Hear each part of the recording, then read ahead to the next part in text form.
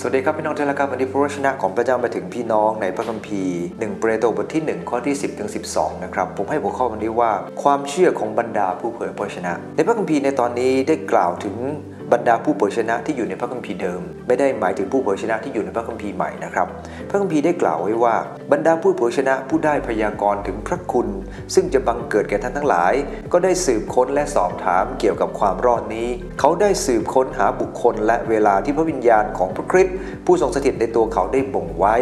คือเขาได้ทำนายถึงความทุกข์ทรมานของพระคริสต์และถึงพระสิริที่เสด็จมาภายหลังก็ทรงโปรดเปิดเผยให้ผู้เผยพระวจนะเหล่านั้นทราบว่าที่เขาเหล่านั้นได้ปฏิบัติในเหตุการณ์ทั้งปวงนั้นไม่ใช่สำหรับเขาเองแต่สำหรับท่านทั้งหลายบัดนี้คนเหล่านั้นที่ประกาศข่าวประเสริฐแก่ท่านทั้งหลายก็ได้กล่าวถึงสิ่งเหล่านั้นแก่ท่านแล้วโดยพระวิญญาณบริสุทธิ์ที่ทรงโปรดประทานแก่ท่านจากสวรรค์เป็นสิ่งที่พวกทูตสวรรค์ปรารถนาจะดูพระคัมภีร์ในตอนนี้เนี่ยนะครับพระคัมภีร์กำลังบอกว่าเมื่อผู้เผยพระวจนะเหล่านั้นเนี่ยนะครับเขาได้รับการเปิดเผยโดยพระวิญญาณบริสุทธิ์พวกเขาเองนั้นมีท่าทีอย่างไรความเชื่อของพวกเขาเป็นแบบอย่างกับเราอย่างไรอันที่1ครับความเชื่อของพวกเขาเนี่ยนะครับเป็นแบบอย่างกับเราคือเขาแสวงหาที่จะรู้น้ำพระทัยพวกเราแตกต่างจากผู้เผยพระวจนะตรงที่ว่าผู้เผยพระวจนะนั้นยังไม่ทราบไม่มีพระคัมภีร์แบบเป็นเล่มอย่างเรานะฮะพวกเขาเองยังไม่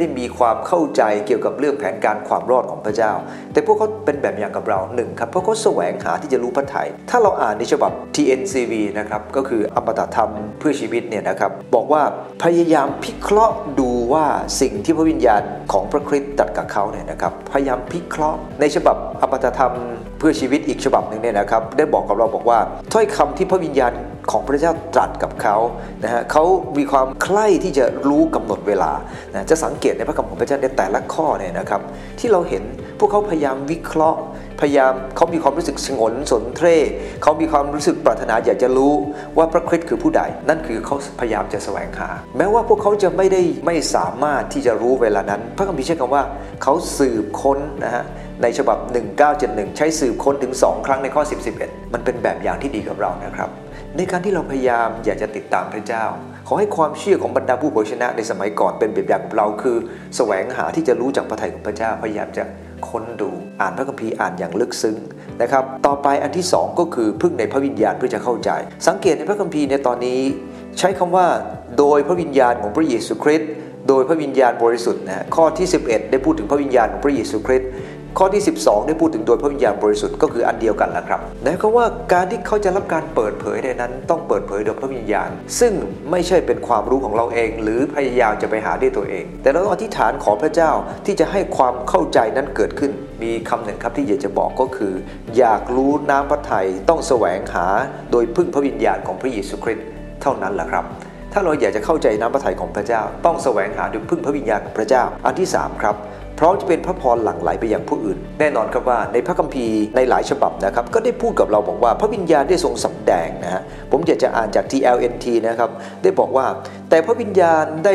สำแดงแก่ศาสดาพยากรณ์เหล่านั้นว่าเหตุการณ์เหล่านี้จะไม่เกิดขึ้นในชั่วชีวิตของเขาหากแต่จะเกิดขึ้นในอนาคตอันยาวนานเบื้องหน้าคือในยุคสมัยของท่านทั้งหลายนี้ซึ่งเป็นข่าวประเสริฐแห่งความรอดพวกเขาเองนั้นรู้ว่าเขาเองไม่ได้รับความเข้าใจเกี่ยวกับพระเมสสิยาที่จะเกิดขึ้นแน่นอนเขาอาจจะไม่เข้าใจแต่สิ่งที่เขาทำคือ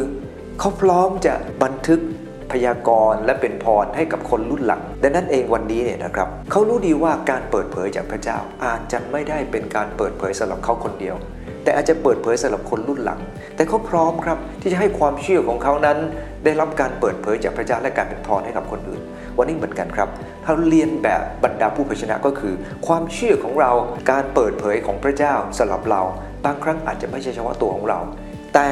จะกลายเป็นพรให้กับคนอื่นและนั่นคือสิ่งที่เราต้องเรียนแบบนะครับแสวงหาที่จะรู้พระทัยพึ่งในพระวิญญาณเพื่อความเข้าใจและพร้อมที่จะเป็นพระพรหลั่งไหลไปสู่ผู้อื่นขอให้ความเชื่อของบรรดาผู้เผยพระวจนะเป็นแบบอย่างของเราแบบนี้ครับเจริญพรครับ